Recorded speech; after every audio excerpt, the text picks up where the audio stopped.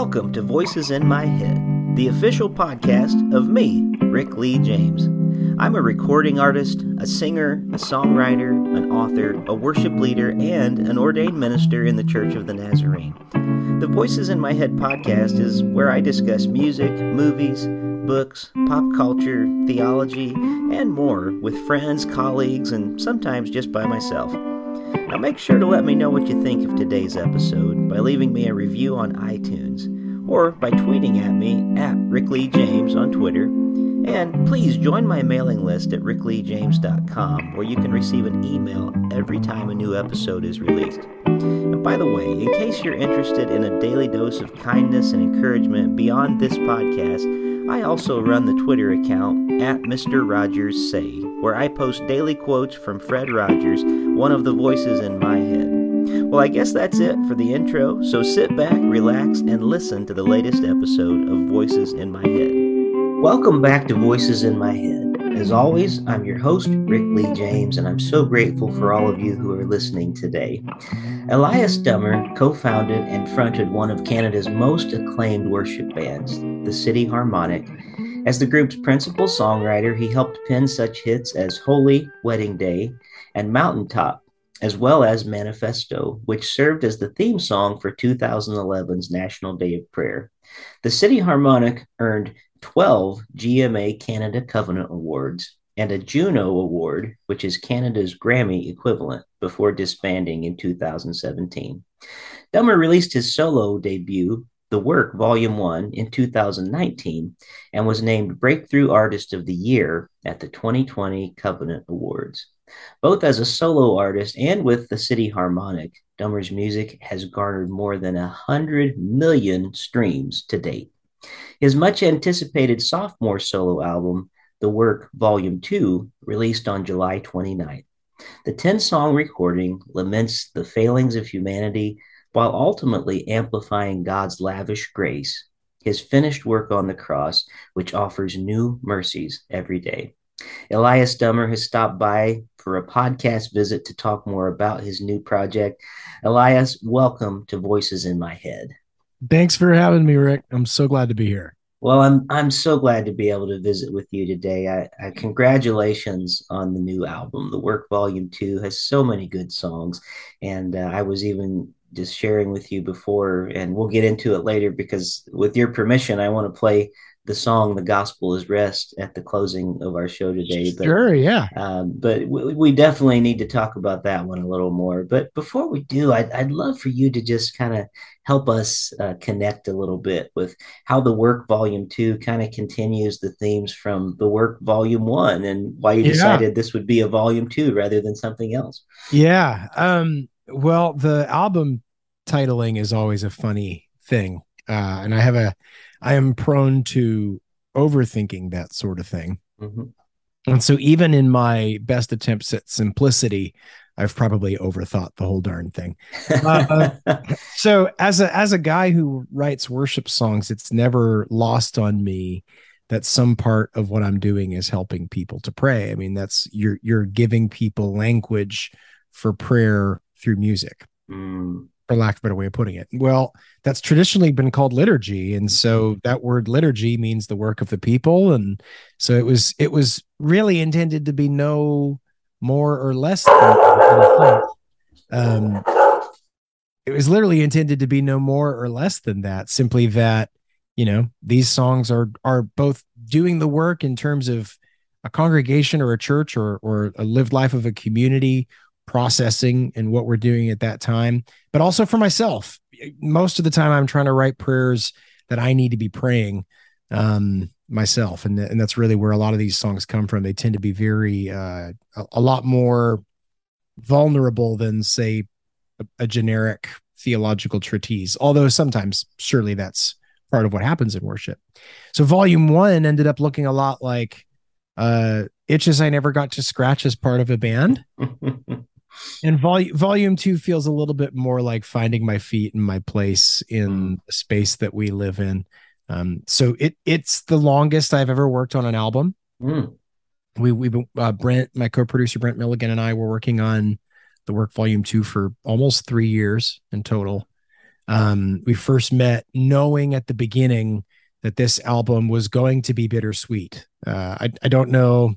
I don't know how someone could live in the world we live in, it, seeing the church as it has been, seeing celebrities in the church as they have been, watching our very public failings, Mm-hmm. and over again, and not feel like like the emotional state of examining our soul as the Christian church in the West could be anything but bittersweet. I think that person would be an ostrich with their head in the sand.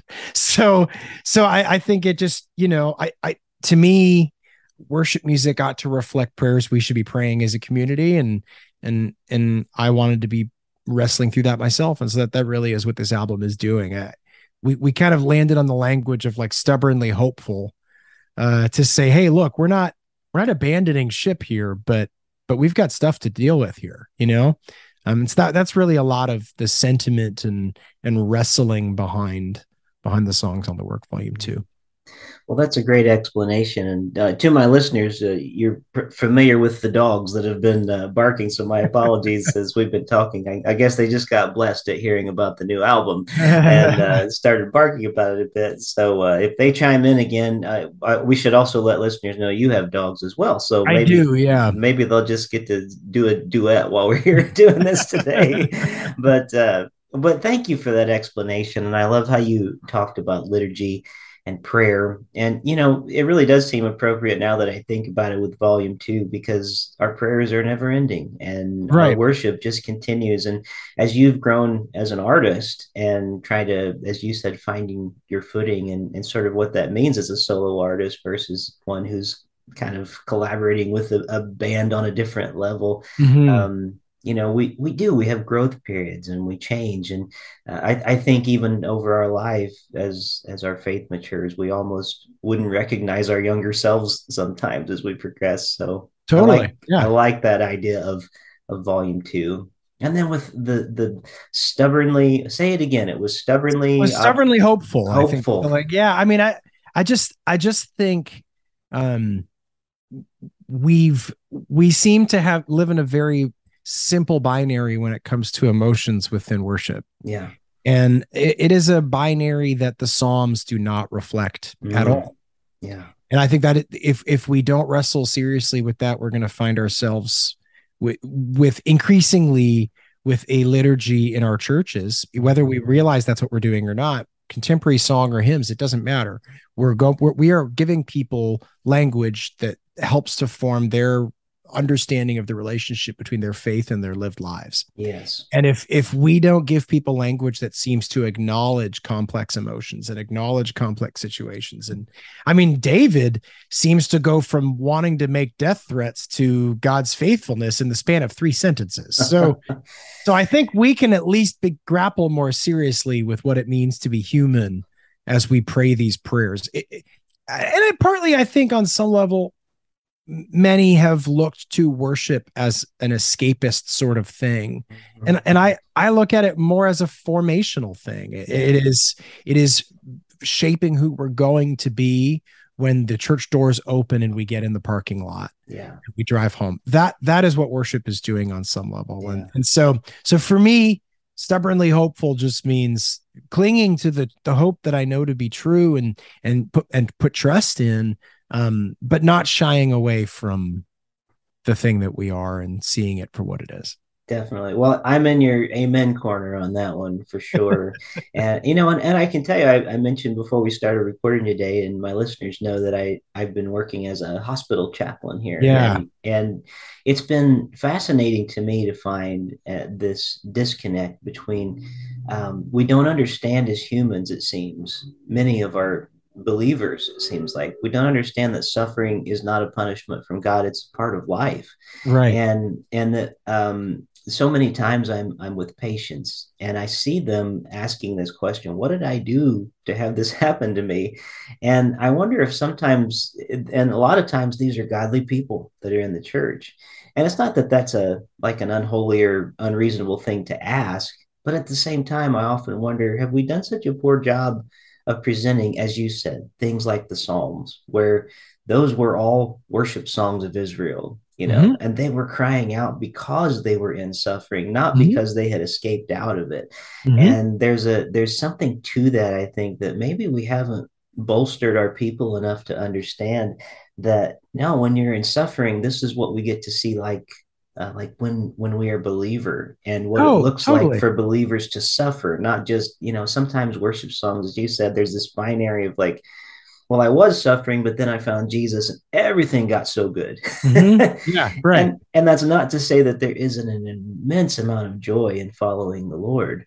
However, sometimes it means we have a whole new set of problems. Yeah, and if we Yeah. don't give people permission to have a complex human experience, even as Christians, then so many feel that they are forced into a false choice, which is to say, well, if my experience doesn't match that of the fiction that's propped up over here, then I suppose I'm not a Christian. Or I suppose, and there's not to make that the only explanation for that. I'm just saying that is, if we're constantly forcing people into that corner, we shouldn't be surprised if people find that version of Christianity, which isn't what the Bible puts forward, certainly, and certainly not what Christian tradition puts forward either. Yeah. I mean, if that fiction is the thing that they're choosing from, well, we shouldn't be surprised if people don't choose it. Yeah. Because life is complicated and hard. I mean, you can see that in the hospital. Yeah. Well, and I think even somehow we've almost lost our ability to even repent almost in church. It's almost like it becomes a dirty word. Well, I did that once. And it's almost like, well, I guess I don't need to do it again. But as you've already talked about today, we have so many examples of, in the times we live in, where the church has just failed to be like Christ in the world. And it would be so cleansing, through our worship songs, through things like you're doing, talking about real life and how it hits home, and how people of faith, we're not living separate from all this. We're actually going Right. through it and saying, but how can Christ still deliver us? How can, when the church gets lost, how do we find our way Yes, back? yes. That's such a great question. And Yeah. so it's funny because like one of the songs on the album is a song called Kyrie Eleison. It's Mercy We Need. Yes. Which to some people's surprise is a song that one could argue is initially anchored in anger.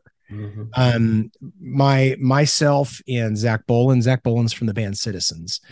Citizens was a well-known part of Mars Hill in Seattle. So it was not long after we wrote that song, actually, that we found out that the Christianity Today podcast, Rise and Fall of Mars Hill, was coming out, and Mark Driscoll's very public failings were going to be the talk of the town. We had no idea when we wrote that song.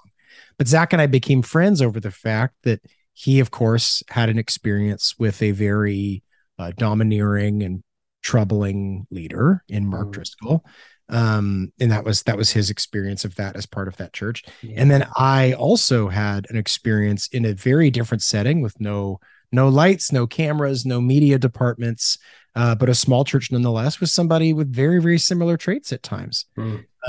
And the truth is, for both of us, looking back on that season in life is complicated, and there is both positive and negative that came from those things. But with me having had many years of separation from those experiences, and with Zach having even just had 5 or 6 years of separation from those experiences, both of us were led to a place eventually of saying, on some level, this is what happens when we prop up a person as the answer to the problem. And it's not for no reason that Kyrie Eleison, this ancient prayer of Rome that became an ancient prayer of the church, means Lord have mercy on us. And I feel like on some level we've become so enamored for so long in the church with dictating how other people should live and dictating how laws and culture should be and so on. And we lose some of what the Orthodox do in the Jesus prayer, which is that, like, how does it go? Jesus Christ, Lord Jesus Christ, Son of God, have mercy on me, a sinner.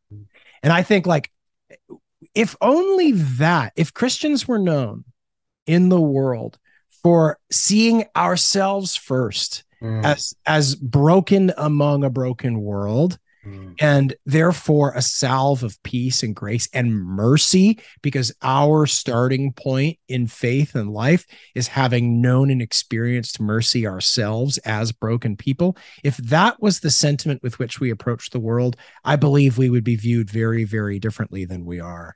And I think that's true of those leaders too. Even as they fail us, and even as we're angry about it, and even as it's disappointing and frustrating, if I were given ultimate power in some organization and ultimate influence, I surely would disappoint someone eventually. Yeah. And now, does that mean I'm off doing toxic things? No, not necessarily, but I am a human being. Mm-hmm. And so I think that for that song, it was really saying, hey, how is it that mercy becomes the starting point of our conversations and our approach to the world? Mercy, compassion, and kindness. I can't think of, if you boil it all down, loving God and loving your neighbor, needing much. I mean, there's a long list of complexity to it, but needing much more than at least those three things as a starting point for how we engage culture and how we engage each other. And so often we're kind of coming at it from a very different place. Yeah. Truly.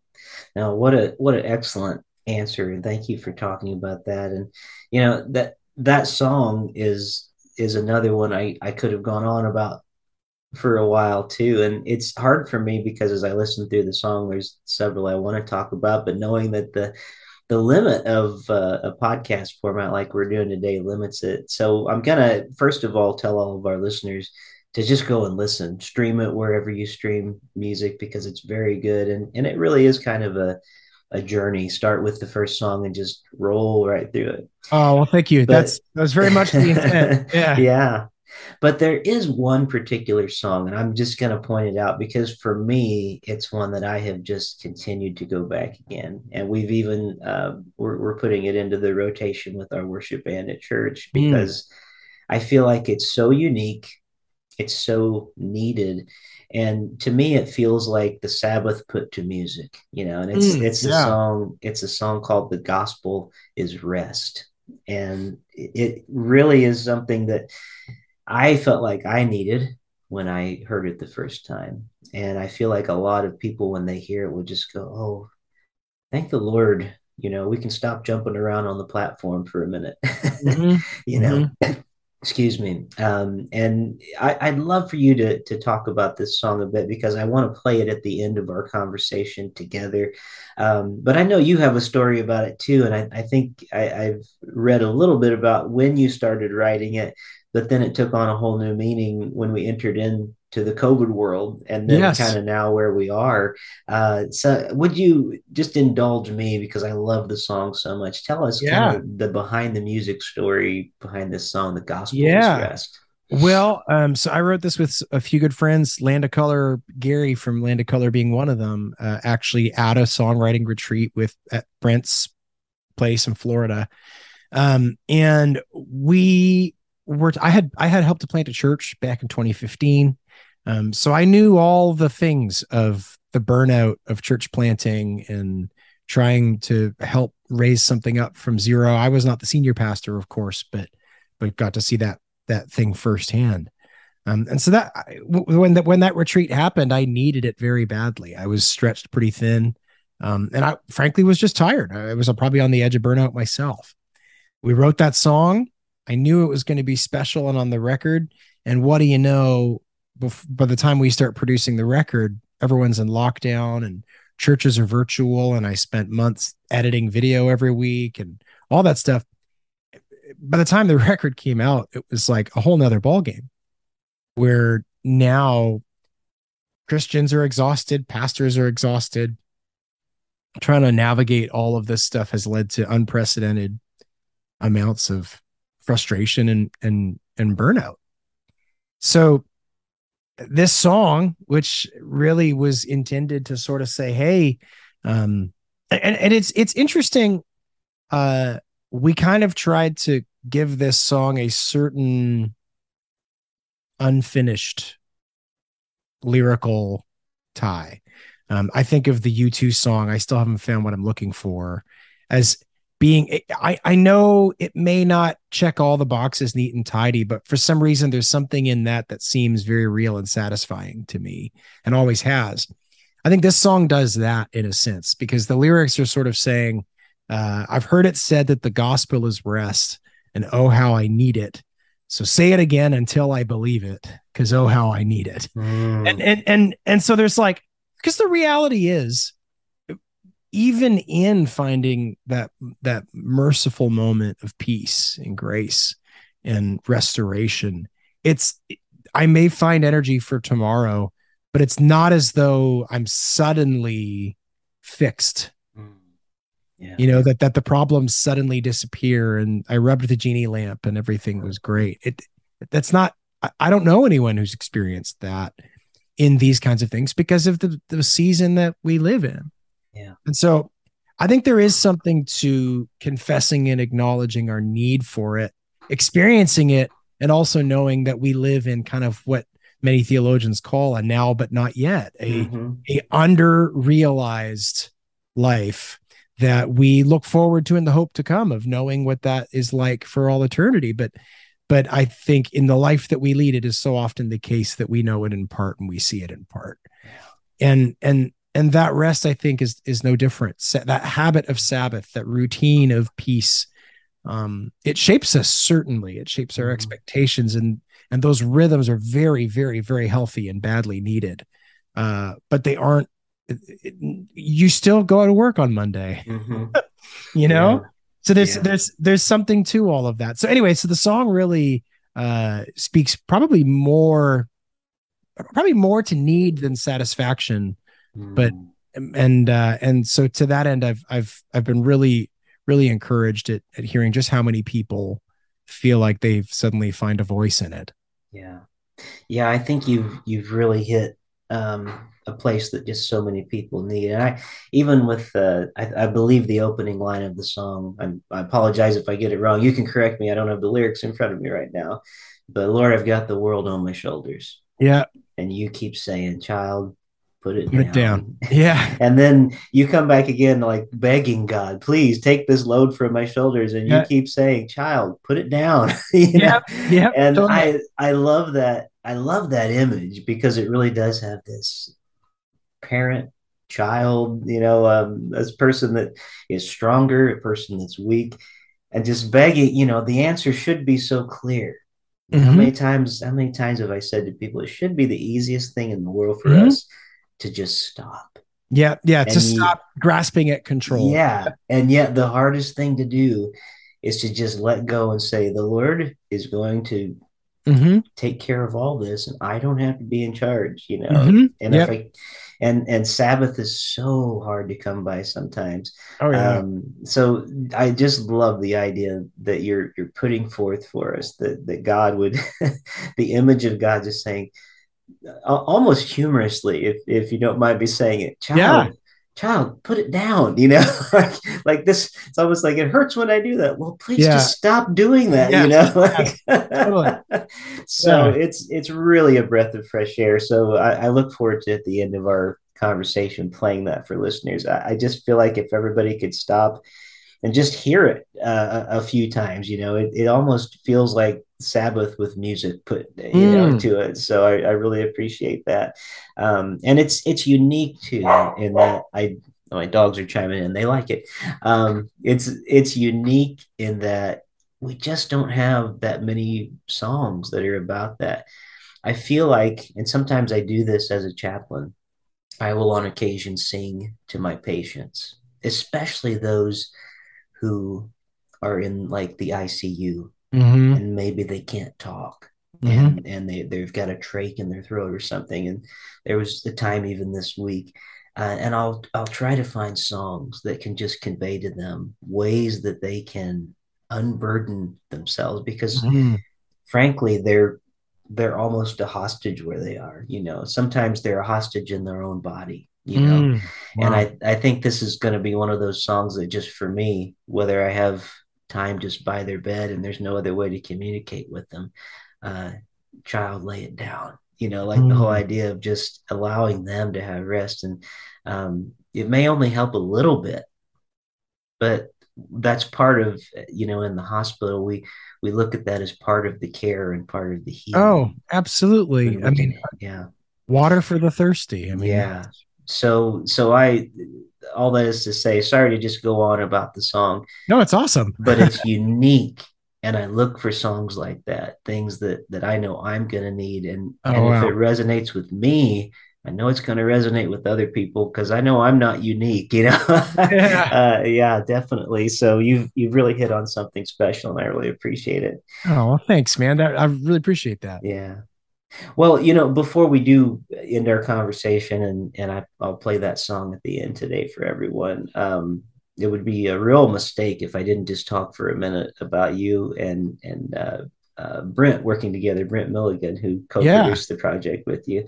Of course, I've seen him a number of times playing with like Stephen Curtis Chapman in concert, and Mhm. the different albums he's produced over the years. But I know that must have been such a great opportunity to work with him and get together with Oh, him over this absolutely. album. But yeah, just Absolutely. tell whatever you'd like to tell us. It doesn't have to be a lot, but maybe there's a special moment you had with him in the studio because he's Oh such a yeah. such a talent, and I Oh, he know that. really is. Yeah. Yeah, he really is. I mean, I think for me, working with Brent on this record, on the first record, so I've been a producer all along. I Mm-hmm. of course, with the City Harmonic, we were a very collaborative band, and I was occasionally heavy-handed too. But with that first record, it really was like I can do this all myself, and so I really did do a lot of it myself. And I think going into Volume 2, I just knew on some level I need to do cool things with my friends, and that needs to be the foundation for this Yeah. thing. It needs to be fundamentally collaborative, and that bled through the whole project. One fun challenge we had was some of the sort of crowdsourced, like Kyrie, for example, the choirs from across the world uploading their vocal performances during Mm-hmm. lockdown. So it's like stuff like that was really fun, but really it was just time spent with Brent. I mean, he's Mm-hmm. such a an open-minded kind of creative force. He worked on so many cool projects, and we became friends before we decided to work together, just through some conversation groups online and stuff like that. um, and so yeah, it just sort of was this great process of making music with my pals, Mm-hmm. and just like hanging out, getting in the car and going out for lunch. It's funny because we worked out like what the album would look like in terms of time spent, and how much energy and money there'd be involved and this and that. And the moment the project started, he just didn't care because it was just us hanging out doing. It Mm-hmm. was like, let's go, let's do it. And we made the record. We made the Yeah. record the best we possibly could. We took a long time doing it. Brent had some health concerns a couple of times Mm-hmm. in the middle of it during COVID, and it affected him really seriously. And so that gave us pause a couple of points during the process. But just going through this with him, and I I was so glad to have somebody who was basically as invested as I was in making this the best it could possibly be. And I'm someone who's probably prone to being like, hey, let's move on to the next thing. This is done. It's not going to get better. And he's really good Mm-hmm. at not doing that. Yeah. So it was I'm really, really grateful to have had a partner to kind of dig in to make it the best it can be. And yeah, couldn't say Good. more about it. Good. Well, that's great. A great story. Well, it's been wonderful getting to talk to you today, Elias, and I really appreciate it. And once again, I just want to encourage all of our listeners to go out and stream your new album, The Work, Volume 2. And we're going to close the show today by just playing the song that we were talking about today, The Gospel is Rest.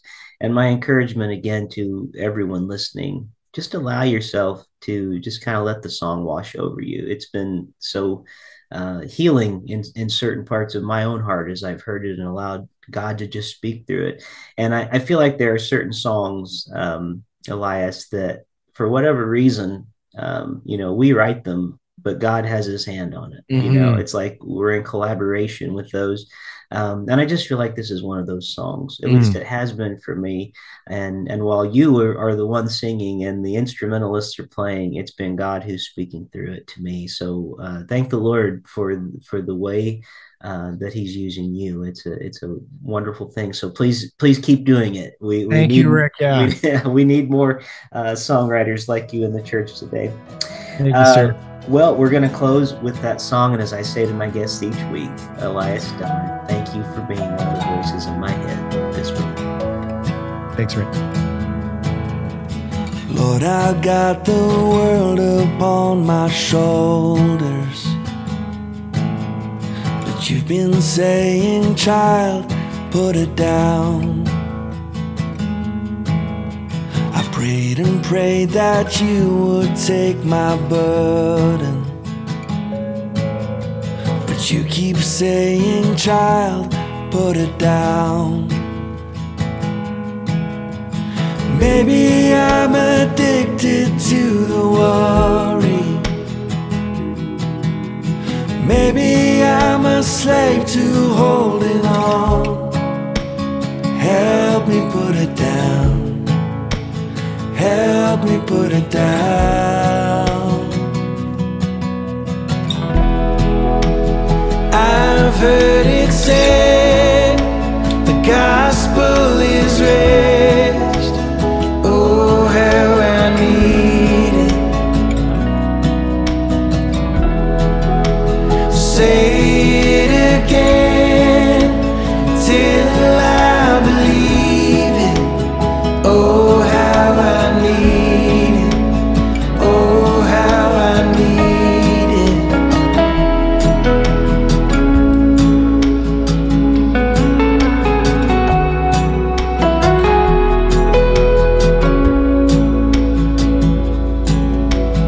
Lord, you took the world upon your shoulders. Now all I have to do is put it down. I'm living like some weary beast of burden, and you keep saying, child, put it down. Well, maybe I've been trying to be the hero, fighting wars that you've already won. Help me put it down. Help me put it down. I've heard it said the gospel is raised. Oh, how I need it. Say it again till I believe it. Oh, how I need it. Oh, how I need it.